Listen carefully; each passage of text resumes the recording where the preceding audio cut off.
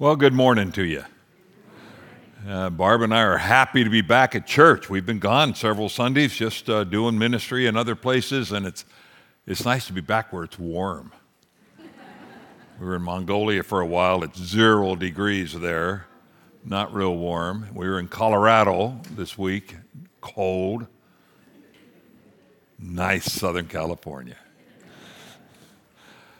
It was back in the 70s, before most of you were born.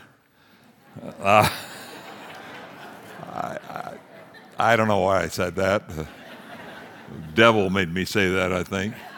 Back in the 70s, the musical came out called Jesus Christ Superstar.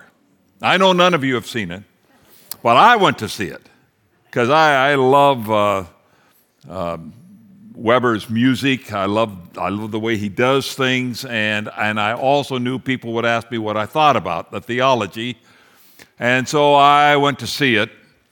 In Act 1, there's a scene that I've never been able to get out of my mind in all these years. There's a mound, and Jesus is standing on that mound talking to his Father, and he's talking to his Father about the needs of the people that he's now with and seeing every day, and the burden of his heart is evident. And at some point during the song, the mound begins to move. And hands come out of the mound and reach up toward him. And you realize that he's standing on the mound of humans. And they're reaching up and they begin to sing this chant about touch me, heal me, help me. And you realize suddenly it impressed upon me what a day in his life must have been like. The people who knew that he could meet their needs, all reaching out to him and calling to him and wanting him to do something in their life all day long. No days off. It's like if I announced to you that at 12 o'clock today, there's going to be a guy get off the train here in San Juan. And by the way, he has a history of being able to heal anybody that's lame or has any kind of a problem. So if you've got a backache or you've got an arm problem or you're blind or whatever problem, he can heal you. Oh, and by the way, he can also call people out of the dead. And besides that, if there's a big enough crowd, he'll feed them. Eat all you want. You'll be full. Most of you would be there. Either just to watch or to be met by this guy. That was his life. That's the way he lived. But there was another side to his life. And that's the side I call those eye-popping questions, eye-opening questions. People had questions they asked him all the time. Disciples, the people he touched, the people he ministered to. Can you imagine? Somebody has said a 4-year-old asks 400 questions a day. I mean, just think, how many of you have heard people say, the first thing I'm going to do when I get to heaven is ask Jesus, and then they have a question, like, why did you make mosquitoes? Really significant stuff. Why did you do this? Why didn't you do this? Those questions that come all the time. So we're going to talk about the question that was the most important. And in fact, I think in thinking about it this last week, it's really not the eye-opening question, it's the heart-opening question. Now, they come in all shapes and sizes, and I had some fun thinking about this, so I went into my family archives. This is a picture of my grandson on the beach down here in San Clemente. He's proposing to Abby. She said yes. It's kind of encouraging. I don't know whether that's an eye-opening situation because her eyes are covered. She's got her hands over her face. I don't know whether he thought, oh no, what have I done? But I don't think she was surprised. I mean, walking along hand in hand on the beach and just happen to run into a little table.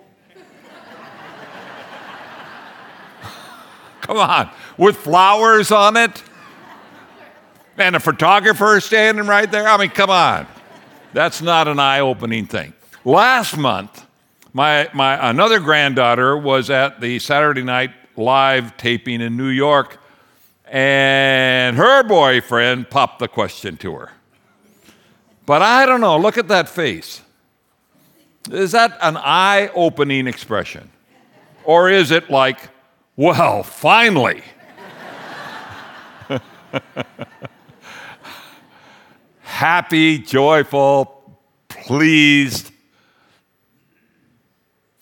But this is a picture of two people who both experienced an eye-opening experience. He was about 20, she was about 19. They were working for the Salvation Army in Colorado at a camp for juvenile delinquents. They had never dated, never gone together. In fact, she was going with a guy in Texas. He was going with a girl in California. They had been there 1 month, and he said to her on that very bridge, you know, I just really believe God would have us serve him together. They had never dated, never even held hands. Her eyes really flew open because she's trying to figure out what he's saying. Like, are we going into business? Are we going to work in the same church? What are you saying? And she said, so she answered him, putting him off. I don't know what to say. And he says, don't worry about it. We're not allowed to date because we're working for the Salvation Army. So you just pray about it, think about it, let me know what you think. Really romantic guy. 2 days later, she says to him, I've been thinking about what you said, and I think you're right. Eye-popping moment. Because now he had to use the M word. Then you'll marry me. And she said, yes. Now, I know that's exactly how it went because I was there. They took a year to get acquainted and got married. And at last report, it's still working. You've had many eye-popping experiences. Jesus had some guys who decided, and if you're in Matthew chapter 22, let's look at verse 15 to start with. Jesus had some guys who decided they were going to try to trap him. He would be speaking to a group of people, you've had this experience, and they would just barge in and break up the conversation. Remember that significant conversation you were in and somebody came and asked a question that was totally unrelated and interrupted it, said, I'm sorry to interrupt, but. That's what cell phones do all the time. And crashed into well, that happened to him constantly. These people, verse 15 of chapter 22, then the Pharisees went and plotted how to entangle him in his words. In other words, we're going to ask a question that traps him if we can. Round one, you heard a couple weeks ago from Pastor Ty. The Pharisees came right after this in the story, and they asked this question about taxes, totally unrelated to what Jesus was talking about. And Jesus resolved that. But they were trying to get him in trouble with Rome. Round two, Pastor Ty told us about the story of the Sadducees. They didn't believe in the resurrection, but they asked a question about the resurrection because they wanted to get him in trouble with the Jews who believed in the resurrection. And they had this. When he was preaching this, I couldn't believe he could keep a straight face.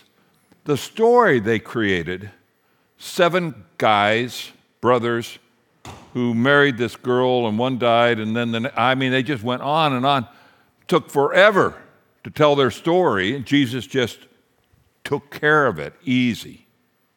Last week, Pastor Micah told you about round 3. A lawyer came to Jesus. He wants to get him in trouble with God himself. He says, God made the commandments, there were 10 of them. Which ones are important? Like, come on, Jesus. If you're so smart, tell us which ones are important, because whatever he says other than what God said is going to get him in trouble. And Jesus handled it so well. And you heard that last week. Then Jesus, verse 42, turns to the men and said, I have a question for you. This Let me see where I am. What do you think about the Christ? What do you think about the Messiah? Whose son is he? Well, what a obvious softball pitch that was. They all knew they had known the answer since they were children. They had known the answer for 1,000 years. They had been reading the prophets. They knew what the prophets said. That guy's going to be a descendant of David. He's going to be like David. He's going to be a human. He's going to be an attractive human. He's going to have a great heart, maybe a heart like God, just like David. He's going to come. He's going to restore Israel. He's going to restore all that we've lost. He's going to chase the enemy out of here, get rid of the Romans. Why, he's going to usher in the good old days. And then Jesus said, well, that's interesting, because how is it then that David, when he was in the Spirit, when God came upon him, called this Messiah Lord, and quoted from David himself in Psalm 110? How is it that you think the Messiah's the son of David, but if David were here and I asked him, he would say he's the Son of God? So the heart-opening question, eye-opening question today for you and for me, I've been working on this. This has been a tough thing, because this is tough territory. The eye-opening question is, have you let Jesus be the Son of God? Or is he still the son of David? And there is a powerful difference. There's a major difference. Jesus himself answers this in Revelation chapter 22, one of the last things that Jesus says. And he says, I, Jesus, have sent my angel to testify to you these things for the churches. So here we are. We are the church, and God has sent his angel. Must be me. You have your doubts, don't you? Yeah. Let's say messenger. God has sent his messenger to report this to you. Look at this. He says, I am the root, the very beginning of everything. I brought life to everything. I'm the bottom of the whole thing. I hold everything up. I am the root. I am also the descendant of David. Yes, I did live in a human body. Yes, I was on the earth. Yes, I am related to David. I know what you feel. I know what you think. I know how it works. But I am also the bright morning star. I have lit your way, and I will light it every day the rest of your life. And into eternity, we're going to go together. I will be there shining for you. That's who I am. I am the Alpha. I am the Omega. I am the beginning, and I am the end. That's who I am. But I think sometimes the American church has a hard time, because we see Jesus as the son of David, who is going to restore things that we want. So he's supposed to provide for us happiness and joy and satisfaction. He's supposed to meet our needs. He's kind of our servant. And he's going to build our kingdom, help us build our kingdom. Sometimes, folks, I'm sorry, but we think this way. But he says, I'm not only the son of David, I am the Son of God, and I am here to redeem mankind of their sins, restore them to a proper position with God, and build his kingdom. And if you will come along with me, let's do that together. And that's the invitation he gives to us. So yesterday, coming home on the plane, I was thinking this through, and I wrote some questions down. C.S. Lewis says we have a choice to make. And the choice is really simple. He says, you must make your choice. Either this man, Jesus, was the Son of God, or else a madman or something worse. You can shut him up for a fool. You can spit at him and kill him as a demon, or you can fall at his feet and call him Lord and God. And if you happen to fall at his feet and call him Lord and God, then that puts him in the driver's seat, not you. Pretty simple.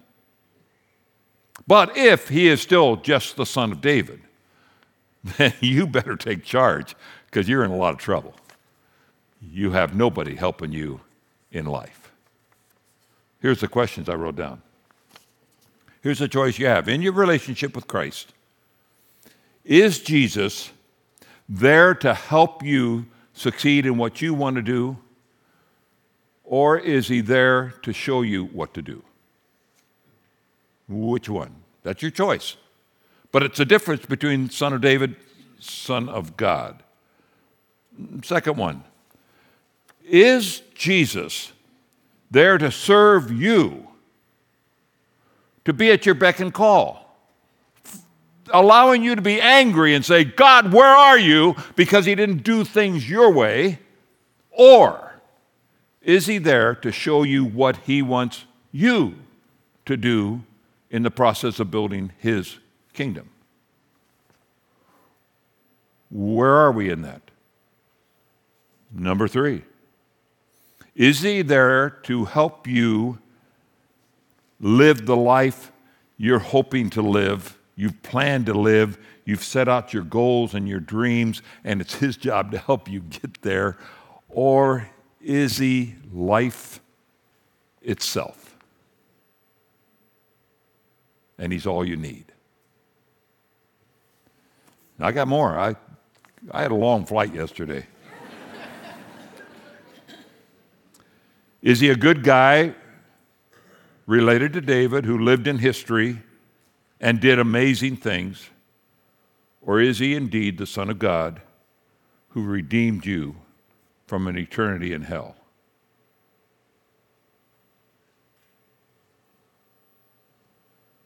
Is he someone of the past that we celebrate because he actually hung on a cross, and in fact maybe we wear the symbol that he hung on the cross? Or is he our Savior, and we wear the symbol as an announcement that we have been sinners, saved by his grace, and we are his children?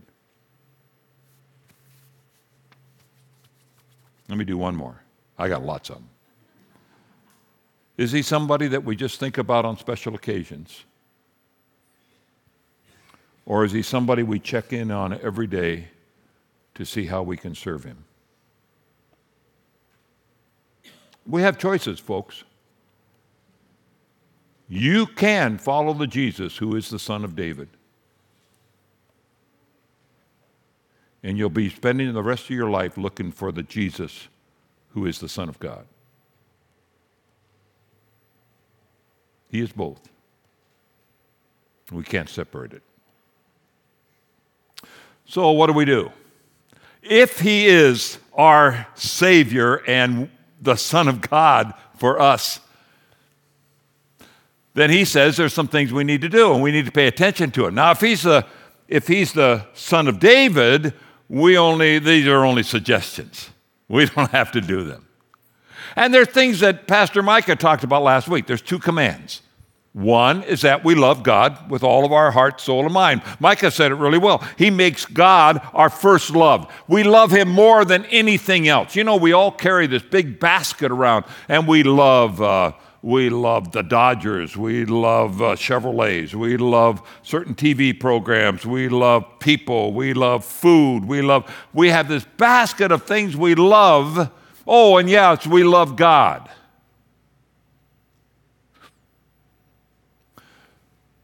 Wonder if we just had one basket and it was all focused on loving God, When we're alone, that's all we do is express our love for God and try to figure out how to show Him we love Him, and everything else just is a part of life. That's what He says. It's a commandment. Thou shalt love the Lord thy God with all thy heart, soul, and mind. There's not a whole lot left. And the second one is just like it, Jesus said. You're to love your neighbor like yourself. And Micah said it so well last Sunday. I hope you heard it, and I hope you wrote it down. It's taking the invisible Christ and through our love for other people, making Him visible. It's letting people see Jesus in action. That's what God wants to do through you and through me. We don't have to do that if He's just a son of David, kind of a historical guy, and we're going to build our kingdom. But if we're building His kingdom and He's the Son of God, then you really can't afford not to forgive people we need to forgive. If you still have somebody there you're not forgiven, you haven't taken Him as the Son of God, because He forgave you and showed you how to do it. You haven't bought into that.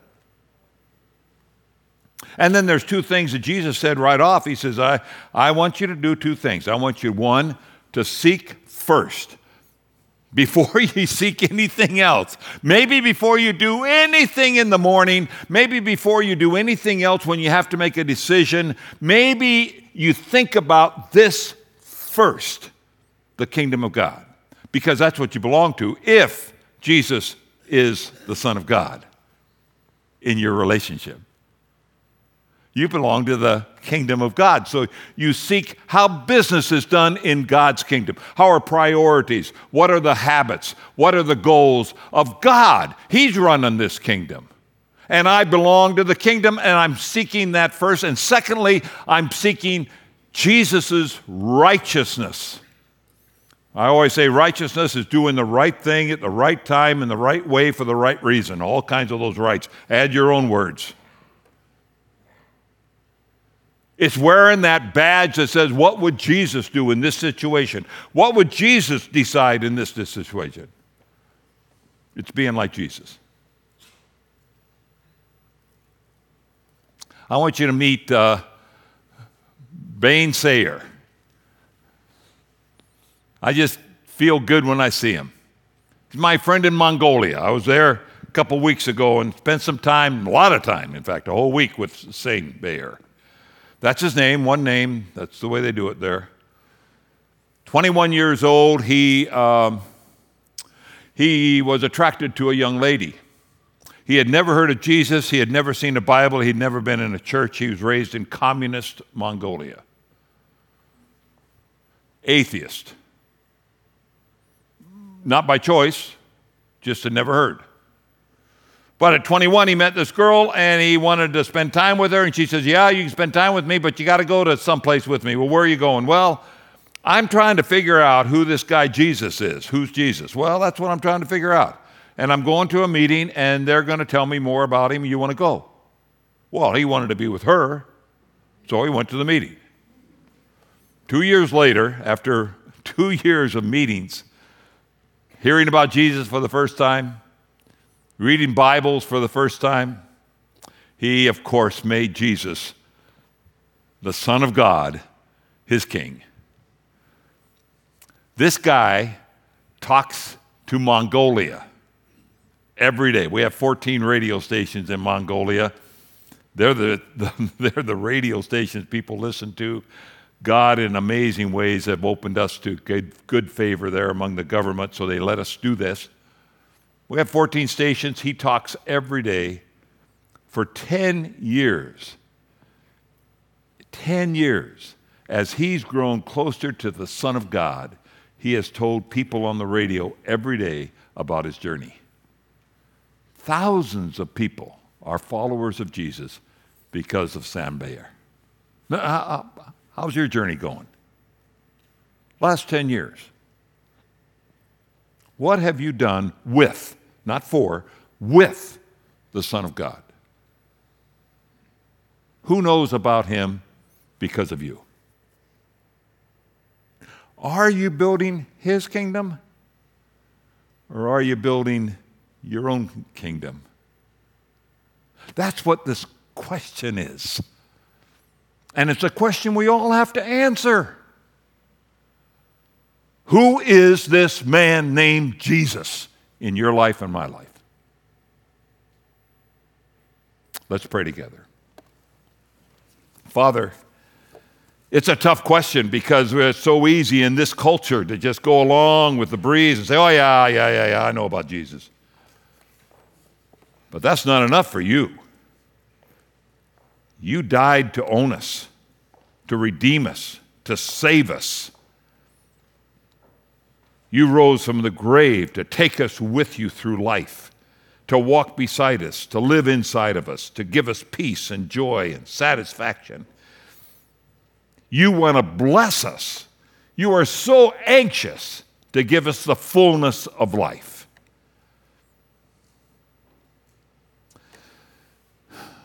Let me just pause here for a moment. In this prayer, I want to pray for you if you're here today and saying, hey, I've never let Jesus be the Son of God in my life. And I want to do that today. I want Jesus to be my Savior, not just a guy I know about. I want him to be my Savior, my Redeemer, my friend. And if that's you, I'm going to pray for you. I don't know how to do that unless we had people raise hands in the first service and somebody told me they're sure I missed their hand. So let me just say, if that's you, why don't you stand up and let me pray for you right here. I know that's tough, but this is an eye-opening question. Do you want Jesus to be the Son of God in your life? And if that's true, I want to pray for you. Anybody? Maybe you've all made this call. Any of you would say, hey, I need to ask God's forgiveness because I've pushed him off as the son of David and building my kingdom, and I recognize I'm going the wrong way. I need to go the other direction. And I'm going to stand in confession that I've been going the wrong way, and God is going to take over from now on. Anybody want to do that? Oh, this is brave, isn't it? It's tough. But I'd love to pray for you as we close the service, if that's you. Anybody? Father, you know these people and you know their hearts and you know what they're saying. Thank you for your willingness to be our God and to draw us to you, to redeem us so that we can walk with you and live with you and experience joy and peace and satisfaction that only you can give. Thank you, thank you, thank you. I pray, Lord, that you would just bless us. Help us to walk with you every day as our Savior, as the Son of God. Thank you in Jesus' name. Amen.